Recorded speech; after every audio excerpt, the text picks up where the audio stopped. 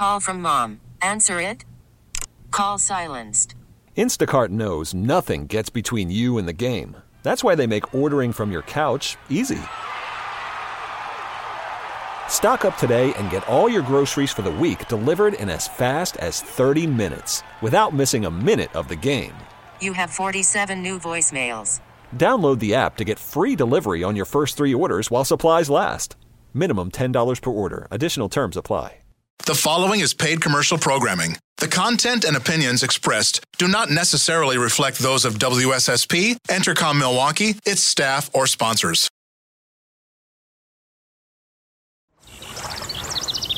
From Lake Michigan to the Mississippi and every river, lake, and field in between, let's talk everything outdoors. All aboard! Ha ha ha! You're on the crazy train! Welcome to the Skipper Bud's Cutting Edge Outdoors. Fasten your seatbelts for a wild ride through Wisconsin's outdoors. Only on Sports Radio 105.7 FM, The Fan.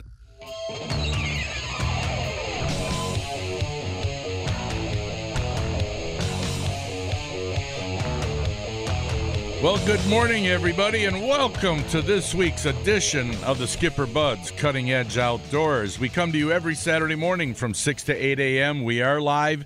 Trust me, we are unrehearsed. And you can always get involved in the show if you got any questions or comments by calling 414-799-1250. That's 799-1250. Or you can email us live at ceoguys@yahoo.com. I'm Tom Neubauer. He's Danny Bush. A special guest in the studio is Dan Johnson from Dan Johnson Taxidermy. So, folks, if you got any taxidermy questions, like what do you do if you catch that big one, you shoot a really nice animal, whatever, and you want to have it mounted, he's the guy to ask the questions to, 799-1250. Danny? And you said now your son Nick, is he the one that might want Dan to make a rug or something for him? He's got a bear tag, and he's crossing his bridge before it's hatched. Okay. Took 12 years to get it, probably, eh? Yeah, right. It took him a while. Yeah, it took a while. Hey, let me ask you, Dan, what are the options on a black bear now? What do you think? You get the head mount, okay, like a shoulder. Then you got the half bear mounts, and then you get the life size, and rugs. And rugs. Yeah. Okay. But you better have a good place to put that rug, because. Well, what's most popular? What do most people get? Well, because of space, more people are choosing for the half bear. Really? Yeah. I mean, it hangs on the wall like a deer head, and it can come out of the wall and be walking out on a rock or a log or something like that. Do some people want them looking ferocious, like they're snarling, or is that kind of old school? I try talking people out of that, because that's typically not a black bear. Yeah, you don't normally see them snarling on the side of the road. No, they're not like super aggressive like you'd want to see the mouth on a brown bear or something like that. Right. No, they just kind of look comical if you crack their mouths open and gnarling or whatever. Right. So, well, I guess I like the idea of maybe it coming out on a log or something like that. Yeah, it looks pretty cool. Yeah. It doesn't take up the space, Well, I've got a rug that I got in 1988. And the thing is, you really don't put it on the floor as a rug. Yeah. You know what I mean? Yeah. So you got this thing once, and you get it, and you go, "Oh, this looks really nice," and you got it on the floor, and you go, "Well, I don't want people walking on it." Right. So Exactly. now where are you going to put it? Mine's in the back of a couch. You got to have a big enough wall if you put it on a wall. So you put it on a wall, and now you look at the craze of getting prints and pictures. That's all it's got to be there for its lifetime, because where else are you going to put it? Yeah. Unless you want to keep moving it around or whatever, but you're kind of limited with the rugs. Yeah. I tell people, if you get a small rug or a small bear, do a rug. Okay. Because then you can put it on a wall or put it drape somewhere over something. If you get a real big one, maybe you want to do a life size or a half bear. Right. But if you do a rug, it's like you said, you got to be in a floor or rolled up in a box. Yeah. Well, he's going to be calling your shop for prices. That's what he's going to do. I shot my bear. I got a rug. And twice it scared the crap out of people. The first time when I was living in Madison, I had a roommate that used to like to drink too much.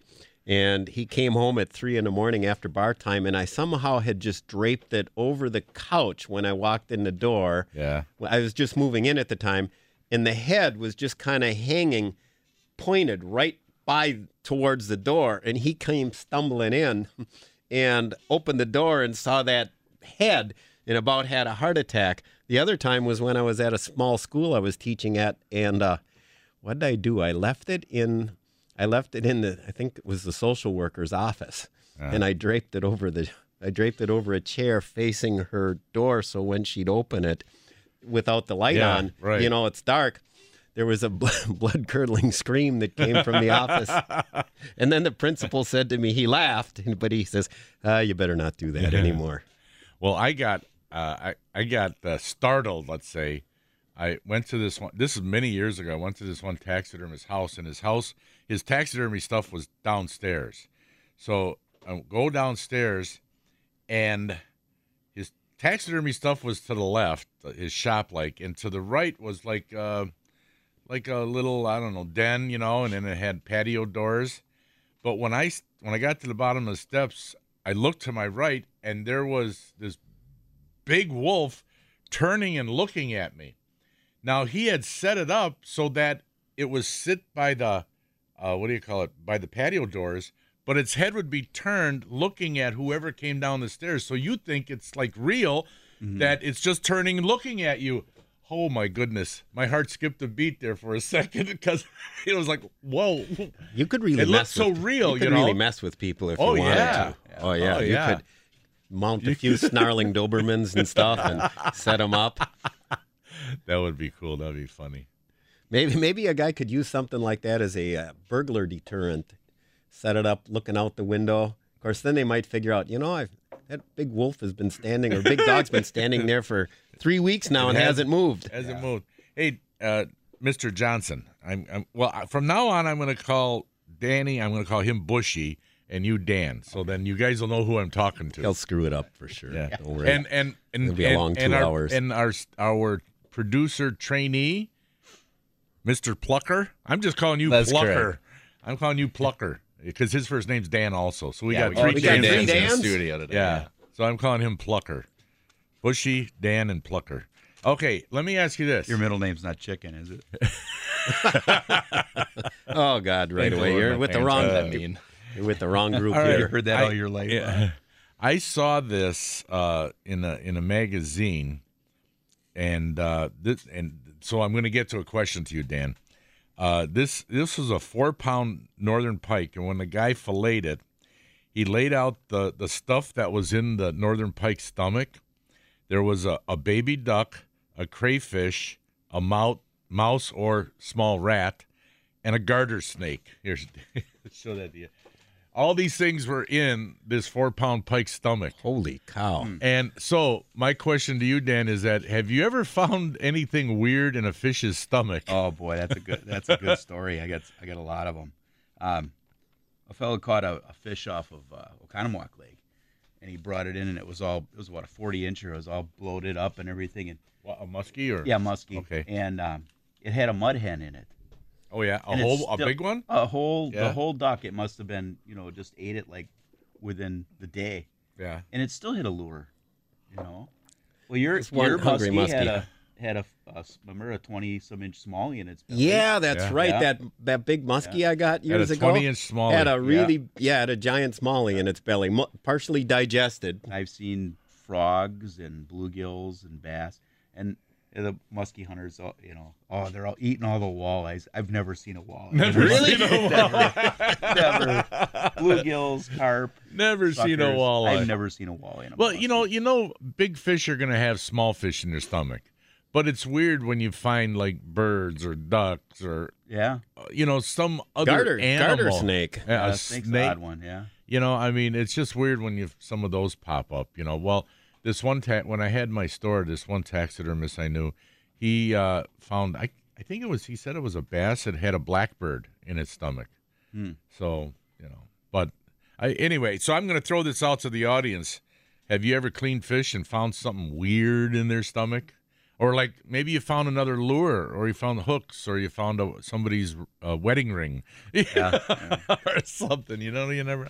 I think I heard a story about that one time down on off of California. Somebody found a ring in some fish's stomach. Oh, it was just recently. It was somebody zip tied there. It was in Michigan. He zip tied his engagement ring to his bride to the tail of a salmon and threw it back in the water, and somebody caught it.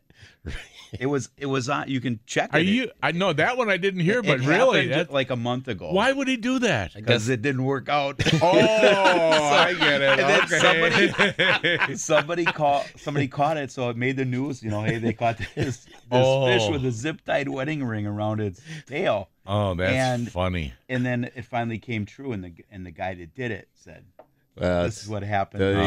Didn't work out with the wife. So bon voyage, swim forever." But if that was scales and wedding rings, if that was like a gold band or a platinum band, he was throwing away a few bucks there. Yeah, maybe it was worth it. Maybe it was worth it. Maybe it was. I think it'd be. Why didn't he just reload it into a shotgun shell and blast it at blast it into? No. Don't any violence here, but blast it into the, I don't know, into a tree. Into the sky. Yeah. That's kind of funny.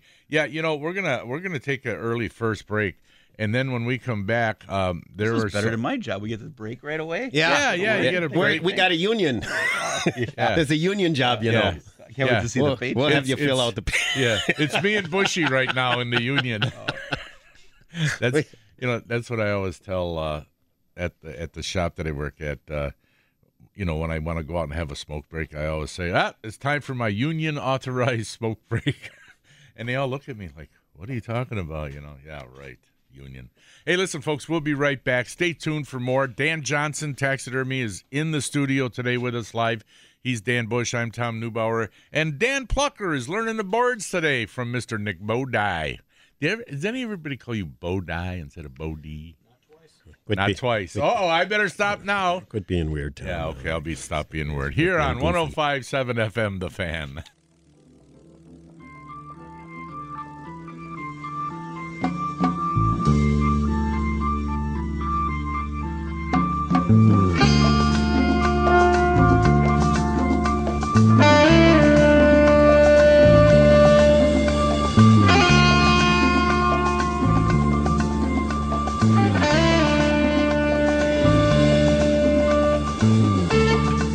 Welcome back to the Skipper Buds Cutting Edge Outdoors.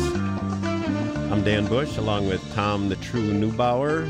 We've got Dan Johnson, taxidermist, in the studio. So if you got a question about, how do I care for my trophy fish before I get it done? Or if you're going to get a replica, what kind of pictures should I get? What kind of measurements? Or what should I do with that big black bear once I shoot it? Give a call, 799-1250, and we'll get an answer for you. Now, so, Mr. Dan Johnson, you were up walleye fishing with our friend Mike Pevich. Yeah, on the Bay of Green Bay. Yeah, and you were walleye fishing, I hear? Yeah, we were trolling, yeah. Okay, so tell us what happened. It was hot. Okay. That was last week, right? Yeah, last Friday and Saturday. It was like 100 and some degrees with the heat index up there. Oh, wow. Right? But thank God he had a canopy on that boat, or we would have been fried. Really? Yeah. But just amazing fishery. That was my first time really walleye fishing up there. Veteran of Lake Erie for 15 years, and I think we had any walleyes like that around. But yeah, Lake Michigan is really neat. It's amazing, but there's a lot of people up there. I mean, a lot. Now, I was talking with Dan earlier, and he said they started out by Green Bay, down by the crowds, by Gino's, basically. Yeah. And you got everybody kind of does the same thing. They go shallow and they troll, and then they move out to the mud flats in the middle. And on a Friday, 100 and some boats. And did they all kind of like go to the same areas? Yeah, like everybody the fishes good areas? the same areas. The University Bay, the Shark Fin, they call it, or something like that, and the mud flats. And there's no rhyme or reason to their troll, and they're all going in different directions. So you got to watch all the time. It's amazing. Just amazing. What a circus. Wow. Yeah. And you guys were trolling cranks or crawlers? Yeah, we pulled crawlers for a little while, and then I got a report from we had like 5 different groups of guys up there. So everybody was kind of sharing some information, and we switched over to Crowler Harnesses and didn't do so good. And my buddy called and said, "Hey, I got this Flicker Shad number 9 that's working really good." And he sent me a picture of it. We put that on, and boom, we got 2 walleyes. Huh. You know, they were 20 up to 26 inches. They were nice, thick fish, just beautiful fish. But one of the other boats was catching some 29s and 28s, and they were letting them go. A lot of eater fish, 19s, 16s, 20s. That is amazing because when you think about the traditionally 10, 20 years ago, Bay of Green Bay walleye fishing, you mostly thought about catching those 28, 29 inches in the spring. Yeah. You know what I mean? Spring, in the spring. But you can go out there in the middle of summer. All the time. In the bay and troll them, and you can go out and catch a 28, 29 inch. Yeah, I just, last, what was it, This Monday, I had a guy brought in a 30-incher his kid caught, and he was north of Sturgeon Bay. Okay. And he said there was a lot less people up there. Got away from the crowds, but his 10-year-old kid caught it. What a great fish for a 10-year-old, We got a caller on the line. Who do you got there? We got Rich in Milwaukee. Okay. Put him on. Yeah. Good morning, Rich. Good morning, gentlemen. I've got a question for Dan the taxidermist. Okay. Shoot. When you shoot an antlered animal, like a caribou or a white-tailed deer that still has its velvet stage, my understanding is you inject the antlers with a formaldehyde? No, you don't want to mess with formaldehyde. Formaldehyde is kind of a dangerous chemical to be playing around with. You want to get it frozen if you can. There are different preservatives that are out there. I don't know if you're, going into Canada and shoot a caribou up there, but there's some other stuff that's made just for velvet animals. But a lot of times that can be freeze dried, and then the different preservatives that we can spray on it. If you do shoot a velvet deer in Wisconsin, a lot of people don't know this, but you're required to get a tag from the DNR also to possess a velveted rack. Huh. So never knew that. But no, if you're in need of something, feel free to give us a call. Look us up on the website. You can grab our number off there. But is that injecting formaldehyde? Is that old school there? Yeah, that's pretty much old school. A lot of it's done freeze drying today, and then like I said, there's some new chemicals that they actually can brush on the velvet, and it'll preserve it. Wonderful. So. Yeah, got one more comment for all of you. Tom, you mentioned that you saw that article about that northern muskie that had all that duck and everything in it. Yeah, it's really a great opportunity if someone harvests a fish or an animal of any kind to look at to actually see what the animals are eating. Well, yeah, I used to do that a lot, but I don't do it anymore. But my oldest son, he does that all the time. Whatever fish we catch, he wants to check what's in their stomach. He's always doing it. Fish CSI. Yeah, exactly. It is interesting though. Yeah, it is. I shot a fall turkey a few years ago, and I looked at its crop. It had 43 grasshoppers in it. Oh, really? They have they eat snakes. They eat small snakes. They eat a lot of stuff, but I was very impressed with 43, and I didn't count one twice. I had them all laid up next to each other. So it's a heck of a learning experience. You were very, very diligent in your counting there. I had a wood duck. You do it, but it's like I said, it's an excellent opportunity to see what these animals out there eat. Yeah. Interesting, yeah. Well, thanks, Rich. Appreciate the call. Great show. Bye now. Thanks. I was saying I had a wood duck had 7 acorns in it, and they were all in his throat and down into his craw area, Yeah. you know. And I was like, how is he part functioning squirrel? with all these acorns? Well, they must be able to just digest them because they're not chewing them. They're not chewing them. They just swallow them whole. But there were 7, and I'm like, what are all these things in here? And they're acorns, and I had them all laid out. And there was 7 of them. I'm like, it must have been a hungry duck. Hey, Yeah. yeah. But I don't know. That's interesting. I never. I mean, that was a very interesting call and answer because I didn't know that with a velvet rack that some people they think that's cool, the velvet rack and all that. Okay. But using formaldehyde, Yeah. that Isn't that poisonous? It is very poisonous. Isn't that what they put in dead bodies? Embalming, yes. Embalming Yeah. liquid is formaldehyde? Yeah. Ugh, that's kind of weird. So But it is kind of dangerous to mess with, so yeah. I don't tell people to use it. I don't even have it. No. Oh, that's weird. So The other thing I didn't realize, though, is like early season bow, like that first week, I'm guessing, is probably the time if you're going to get one in velvet, you better get one real early. And my buddy Scott has always wanted to get one in velvet. Myself, I don't want to shoot one in velvet. I like a regular rack. Right. But I never realized that you have to get a special tag. I would have just got the deer and not even worried about it. No, you got to call it. It's in the regs, and I never realized it too until I did the. It was the biggest whitetail harvested by Washington County. Yeah, by a gentleman up there, bow season, and this thing was just huge. It had all these different points coming off of it and everything, and he brought it over and he says, "Hey, I got to get a tag for it. I've been informed." I'm like, "Huh?" And he said, "Yeah." So Robert Lee was the warden for Washington County, called me and we talked about it and stuff. And he said, "Yeah, we got to get tag for it. It's in the regs." And I went and looked it up, and sure enough, it's in there. I'm guessing that's to avoid people poaching them early, right, just to get one. Yeah. Okay. All right. Wow, that's interesting. Anyway, 799-1250, folks, is the phone number. You got any questions for the taxidermist, Dan Johnson, or found anything weird in the fish's stomach?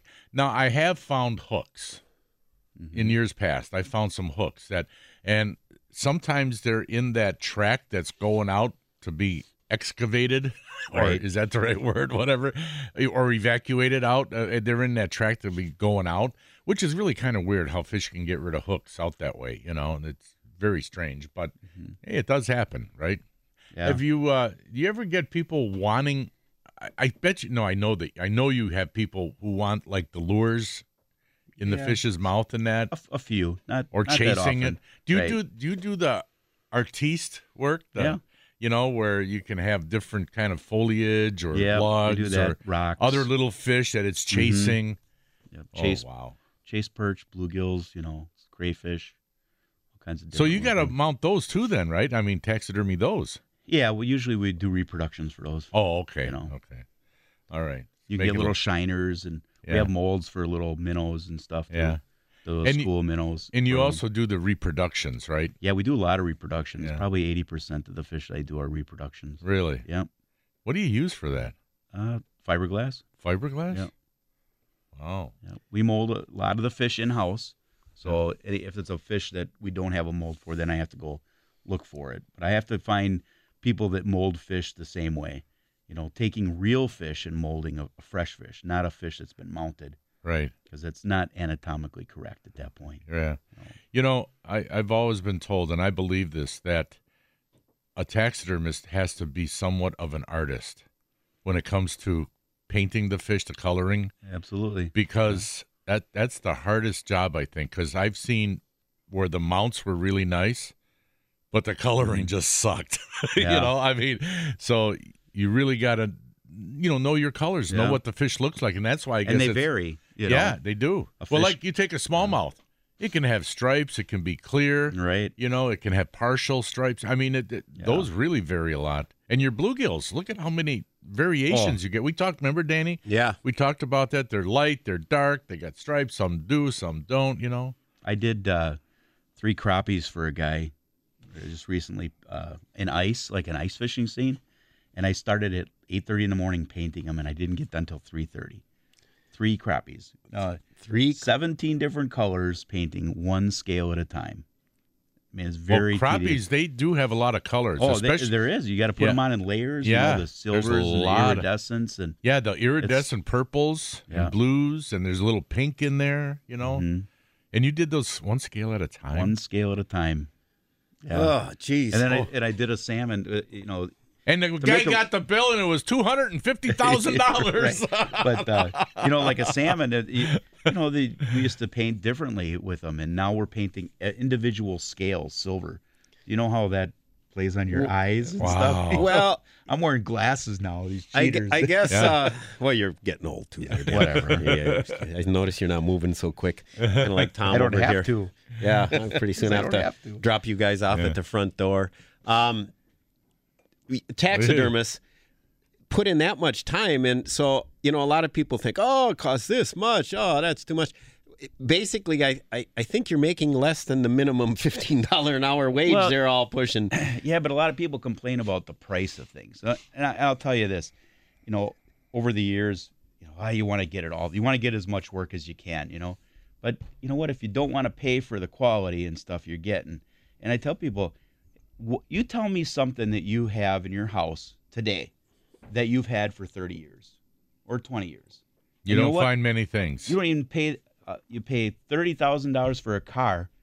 You don't have that car that long. But you know how much taxidermy I've had that I've repainted for somebody that they've had for 50 years? It was their grandfather's. And Oh, yeah. I mean, didn't think of that. This is art that lasts a lifetime and sometimes generations. Yeah. So think You're about right. it. You may pay a little bit now, but for the time it's going to last, it's going to outlast everything you got. Yeah, that's a good way of putting it. Yeah, and I was going to say that that's why it's so important for people to take good photographs if they're going to have a reproduction so that you can get the coloring right. Yep. All right, folks, we're going to go to a break. Coming up next is the Gut Report. And you know what? For at least the next month, I'm focusing on fish recipes. I mean, let's face it, we're all catching a lot of fish, whether it be the big pond or on the inland lakes. I'm going to be focusing on fish recipes. Some of them you might have heard before, but that's okay because some of you have not heard them. So stay tuned for the Gut Report, and then after the 6:45 break, we will be playing the Hornswoggle. Oh, don't know what that is? Stay tuned. You'll find out. We'll be right back with more here on the Skipper Buds Cutting Edge Outdoors. Come here, I'm gonna eat you. I'm bigger than you. I'm higher in the food chain. Get in my belly! The Gut Report is brought to you by Discount Liquor. Well, this week's recipe involves salmon and mayonnaise. Now, when I told my one son about this, he said, mayonnaise, that comes out of the fridge. You can't put that in the oven. You're going to get, like, poisoning or something. I said, no, it's okay. What you do is you take your salmon fillets or rainbow trout from Lake Michigan, either one, and you take a cup of mayonnaise, a teaspoon or more of dill weed, and then a quarter teaspoon or more of garlic powder. Mix that together, put it over the salmon fillet, and then bake it at 350 degrees for about 35 minutes or until the mayonnaise is golden brown. I've had this, folks. It sounds weird, but it's really good. Trust me on this one. It's very, very good. It's called Sally's Salmon Dill Bake Recipe. Who's Sally? I have no frickin' clue. Anyway, the Gut Report was brought to you by Discount Liquor, where you're going to find the best price, selection, and service at 51st and Oklahoma in Milwaukee and Main Street in Barstow and Waukesha. For weekly specials, go to DiscountLiquorInc.com. Come here, I'm gonna eat you. I'm bigger than you. I'm higher in the food chain. Get in my belly!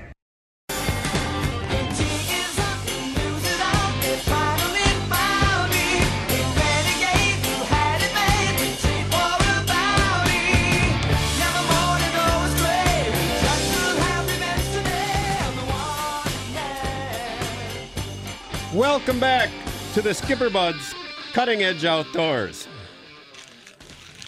I got a question for Dan. What?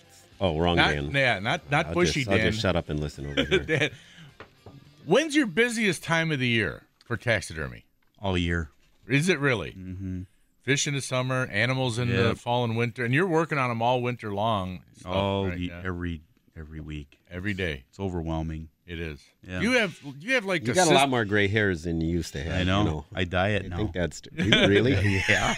I can't get enough overspray in black that I just dye it so brown. Do you have like apprentices? I've gone through quite a few of them. Yeah. The problem with taxidermy, there's not a lot of glory until you can do like the finish work, the painting and the mounting and stuff. And I used to try to show people how to do it all, and they don't want to do the basic stuff. Everybody wants to paint a car, but nobody wants to fix the dents and the rust. Okay. If you don't do the prep work right, the whole job is going to turn out lousy.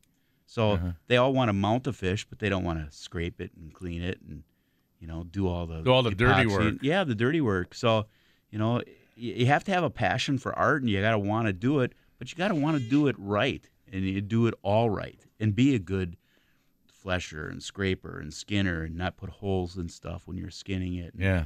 You know, it's just hard to find people that want to do it. And, you know, frankly, you know, it takes a lot of time where you can, in practice, to get to a point where you can make a living in doing this job. Because you're not going to get the business if you're not good. Right. You know? It's So, like you got to have a passion for it. you do. You know? You know? Got to have a passion. 6-7 days a week. The first bass I caught, the first 6-pound bass I got, I wanted to have mounted. I was a young guy then, you know, and I went over to this guy's house, and this guy worked at Bucyrus Erie, where I worked at.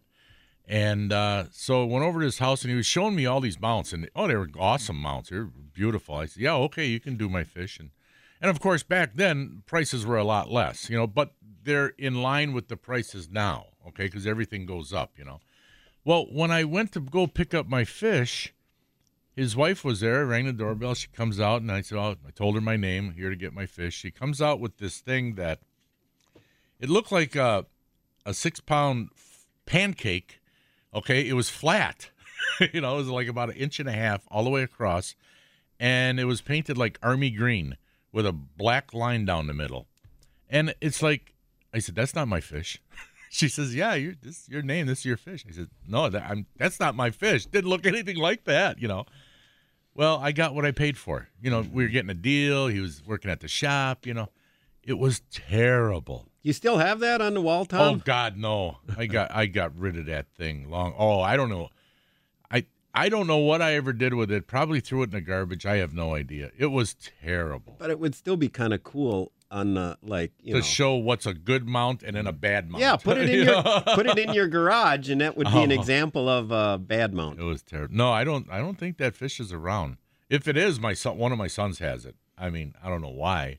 Maybe to take target practice with the 22, but I wouldn't be able. Oh, speaking of that, I got to tell you real quick. We went up on my buddy's tree farm, okay, or last weekend.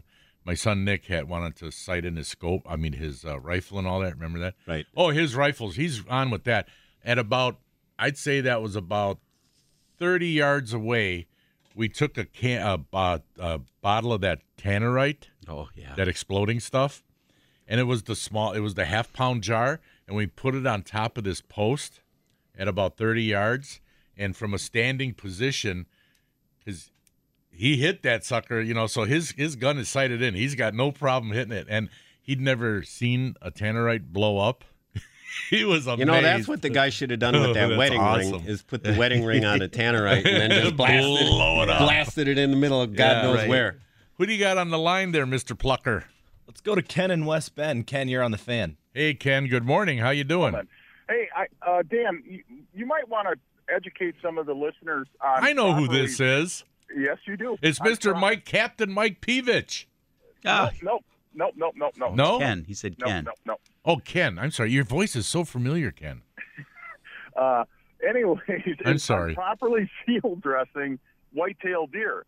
How many deer do you get in where the guys just, oh, God, I've watched people field dress deer that they want to have mounted, and they seem to want to cut.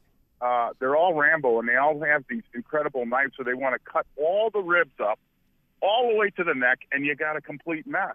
Instead of stopping at the brisket, I mean, it saves you a ton of time on sewing, I'm sure.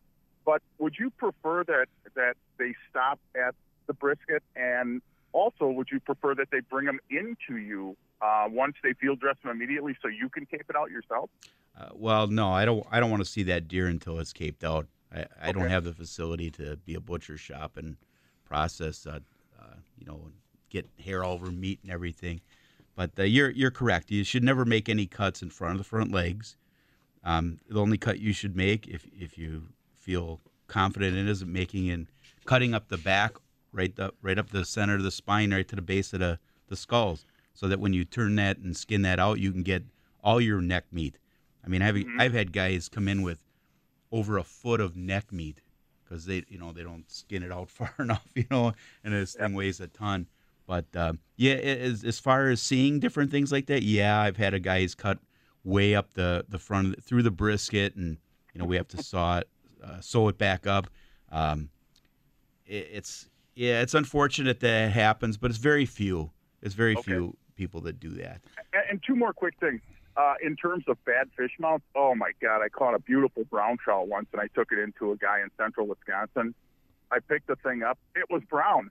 It was a brown trout, right? and the guy actually put a couple of silver dots with some red outline around them, and I'm like, what the hell is this? Nice. And I said, this thing, I said, here, I actually had pictures of the fish I caught. I said, this is what I was hoping to get. And, wow. For what he wanted to charge me, I said, I'll tell you what, you keep it as a display. Because it was I thought a third grader got watercolors and started working on it. They probably would have done a better job. Well, and I'm sorry, go ahead. No. It's amazing the type of work, like you're saying, that trout. I mean, if you get an animal that you haven't done before, I remember the first time I ever did a zebra. I didn't know how to set a zebra eye. How often do you get to look into a zebra's eye? Go to the internet. You can pull up 2.4 million pictures of zebra eyes you want. You know, there's plenty of reference pictures out there for fish and turkeys. I mean, I've seen some atrocious looking turkeys. And it's amazing. It looked like they got beat with a baseball bat. You know? And it's like, how can you give somebody something like this? And, it's funny. You know, you should be getting better. I mean, I've been doing this for 33 years. And, you know, I've got stuff that, you know, I did in the past. I've thrown it away. It goes out. It doesn't belong in the showroom because it's not accurate or not anatomically correct or painted right. It's got to go. But today there's no reason for that. I mean, there's plenty of references out there with the internet and everything. Well, Ken, thanks for the call. Hey, one more quick thing. Go ahead. In terms of you were talking about a recipe where you use mayonnaise and and so forth. Yeah. I seen that about 16 years ago when we were up in Sioux Lookout. We were up there fishing, and the guide up there, he said, hey, keep all your whitefish. Don't throw them back and bring them in, and I'll show you how to properly make these. Okay. Well, he did something very similar to that. He used Miracle Whip, but then he took pecans, and he crushed up about a half a cup of pecans into a cup of meal. Sure. And he slathered that over the fillets and baked them just like that. And it was outstanding. Yeah, I cannot believe how good it was. Yeah, a lot of people, when you think of putting mayonnaise or Miracle Whip in the oven, they go, "What? You can't do that." But no, and pecans in there. You know, people can adjust the recipe. They can put in different things that they want. But no, it is good, definitely, without a doubt. And I promise this is the last thing. There's a guy up in St. Germain. He does, I believe he's in the St. Germain area, and I've purchased things from him before, and I can't think of his name off the top of my head. But he does fish replicas that are on wood. Have you ever seen? Yes. I did a segment on Outdoor Wisconsin long time ago where a guy would take a board, a piece of wood, and he'd carve that baby and then paint it, and they were gorgeous. Yeah. Yep, it was incredible. I actually bought a pair of wild turkeys that he did for my desk. They're small, obviously. They're real small ones, but really, really top quality work. Pricey, but I'm telling you, it's worth every penny. Beautiful work. Yeah. All right. Have a good day, guys. Well, Ken, Take care, man. Thank you for calling, Ken. Appreciate it. I swear to God, when he first started talking, he sounded like Peevich. He sounded just like Peevich, and I thought maybe Peevich was fooling us. You know? Yeah. And he would do that, too. Yeah, he would, yeah. Okay, folks, we got to go to a break. Coming up next is the Hornswoggle. Now, this is brought to you by Carl's Country Market, and Carl's is known for its award-winning sausages. Once you try their sausages, you're not going to want any other sausages. They're on Pilgrim and Silver Spring in Menominee Falls, and also by Baitmate Fish Attractants and Coleman Insect Repellents. You're going to get if you win, you're going to get a $10 gift certificate to Carl's Country Market, and you're going to get your choice of a really nice prize package from Baitmate and Coleman. So Danny will tell you all about it. If you've never played before, he'll tell you about it when we come back. But if you want to be a contestant, have a chance at this, 799-1250. That's 414-799-1250. Play the Hornswoggle now. Standing in the rain with his head hung low, couldn't get a ticket. It was a sold-out show. Heard the roar of the crowd. He could picture the scene. Put his ear to the wall, and like a distant scream, he heard one guitar just blew him away. Saw stars in his eyes, and the very next day, bought a beat-up six-string. Welcome back. to the Skipper Buds Cutting Edge Outdoors. Hey, we want to thank everybody for listening. We've got a lot of loyal listeners, friends, and family, and some folks we've never met. We appreciate the police officers out there. We appreciate the healthcare workers. We appreciate the people stocking the shelves. All the people out there working hard, keeping our country great. Listening to the show, we appreciate it.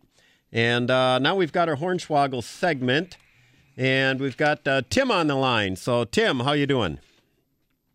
This morning. Doing good, doing good. So you know how the Hornswoggle works? Yeah, I know it works. Okay, so here we go. The Wisconsin record crappie weighed 3 pounds 4 ounces, was caught in the Flambeau River by Mr. Freddie Krieger in 1963. That's true.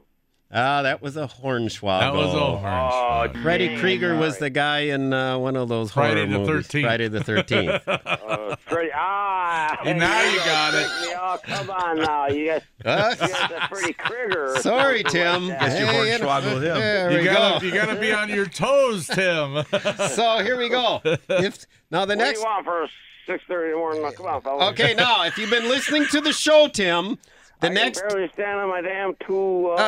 Well, you're like the two old guys next to me here. So anyway, if you've been listening to the show, you'll get the next two. If not, you're out of luck. Wood ducks eat acorns. That's true. Okay. All right, that's one. Okay, that's good. So that's true. But what we don't want, that's true bill, that's false bill, like the old game show. It's either Hornswoggle or no Hornswoggle. No Hornswoggle. Okay, that's good. Okay. All right. Using formaldehyde to preserve velvet deer is I not had a bad thought for formaldehyde. is not a good idea. Say that again. I had a bad thought about formaldehyde. Okay, well, they'll be putting it in all of us someday, I guess. Using formaldehyde to preserve velvet deer is not a good idea. That's Hornswoggle. I mean, that's true. I mean, so that's no Hornswoggle. How do you say? It's a no Hornswoggle. Exactly. Okay. All You're right. So you're gonna win, Tim. But listen, here. I don't know how I get confused so easily, but I do. I don't know what it is. Well, I don't know. But here, you can spend the next week practicing on the Hornswoggle, no Hornswoggle thing, and next time you play. But you won, so that's beside the point. What would you like? Do you want the well, let's see, repellent with anything with the perch? Okay, that would be like panfish bait mate. Okay. Yeah. Panfish bait mate, we'll get that. And then also, what kind of insect repellent do you want to get? Oh, I want like the half. With about 40% DEET in there? Okay. I got that 100 at one time, and it didn't come off my skin for like 2 weeks. Oh, you're right. I actually had it up bear hunting years ago. And my glove that I was wearing stuck to the stock of my rifle. And then I had to pull my hand out of the glove and peel the glove off. And then I had handprint on my stock. So, yeah, that 100% DEET's wicked, Tim. Is that you were using that and something could have slipped. Yeah. Yeah, find out where he's catching perch at. He wants the perch stuff. Yeah, where are the perch biting, Tim? I heard they were getting walleye size, and I don't know, man. I don't know if fishermen are always telling lies or something, but they said, we're getting 14-inch perch down by South Pier, North Pier, and in Kenosha area. Well, tell them it's Hornswoggle. I guess. Tell me. Yeah, that's what you got to do. You say, don't Hornswoggle me. Yeah. You're not catching a 14-inch perch bub. And you'll get. I'm thinking because that's just. I don't know, because that's not right. Yeah, so and Danny. I'll get whatever. But anyways, thanks. Oh, you got my information. So we got it, Tim. It's on its way, buddy. Yeah, and Danny will send you that gift certificate to Carl's. Thank you. Okay, appreciate it, Ken. I know. Where was Ken from again? Racine. Racine. Okay. So, I got to keep my notes. Evidently, some guys in Racine say they're catching big perch off the pier. They do catch big fish in that Winthrop Harbor area and stuff, too. And then, the Boyles, remember, they were catching some 15, 16 inchers down there. Yeah, years I ago. guess I don't know if they're still there, though. But I talked to a buddy of mine years ago who grew up in Kenosha, and he talked about going with his grandfather on the end of the pier years ago, and they'd catch tons of perch. Yeah, we used to go out when I was younger, even when I was like in my 20s, go out there and you'd catch a lot of perch. Now, everybody talks about the heyday of the perch down on the lakefront, and Back then they called it the government pier, not the McKinley pier. And everybody, they were huge. No, they were not huge. They were like your 8 to 10 inchers, okay? They were not like these 12, 14s or whatever. No, they were 8 to 10s, and you caught a lot of like 6s and 7s, throw those back. But a lot of 8 to 10s. Not monsters, but decent filleters, decent fish. Yeah, I get a kick out of that when I hear people say, oh, yeah, they were huge back then. No, they weren't. If I remember correctly, I don't think there was a limit on them. When I was young, I don't think there was a limit. I don't think there was. I could be wrong. So if anybody was fishing them, 50 years ago, let us know. Anybody was alive 50 years ago and fishing perch. Did you get? Was there a limit on them? I don't think there was at one point. Yeah. Well, anyway. Well, I think the perch might be coming back, aren't they? A little bit? No, they're not. No, not at all. Nope, the DNR is still trying to figure out a plan, on what to do, and it's just they're just not. So anyway, yeah. So we got the 7:00 update coming up, and when we come back, I got a couple more questions for Dan Johnson, and some of them, I mean, it's stuff that taxidermists might get asked to do. All right, so I'm going to be asking you that when we come back. We've got Troy Woodrow. Our friend Troy is out fishing somewhere on the ocean. He's going to call in with a report today. Okay. Yeah. Troy will be the first to tell you that he's not that much of an expert fisherman, but he sure tries a lot, and he fishes with a lot of guides, so we'll get a call. All right. Well, we got that and a lot more coming up, folks, and if you want to get in touch with us, all you got to do is call 414-799-1250 or email us live at ceoguys@yahoo.com. This episode is brought to you by Progressive Insurance. Whether you love true crime or comedy, celebrity interviews or news, you call the shots on what's in your podcast queue. And guess what? Now you can call them on your auto insurance too with the Name Your Price tool from Progressive. It works just the way it sounds. You tell Progressive how much you want to pay for car insurance, and they'll show you coverage options that fit your budget. Get your quote today at Progressive.com to join the over 28 million drivers who trust Progressive. Progressive Casualty Insurance Company and Affiliates. Price and coverage match limited by state law.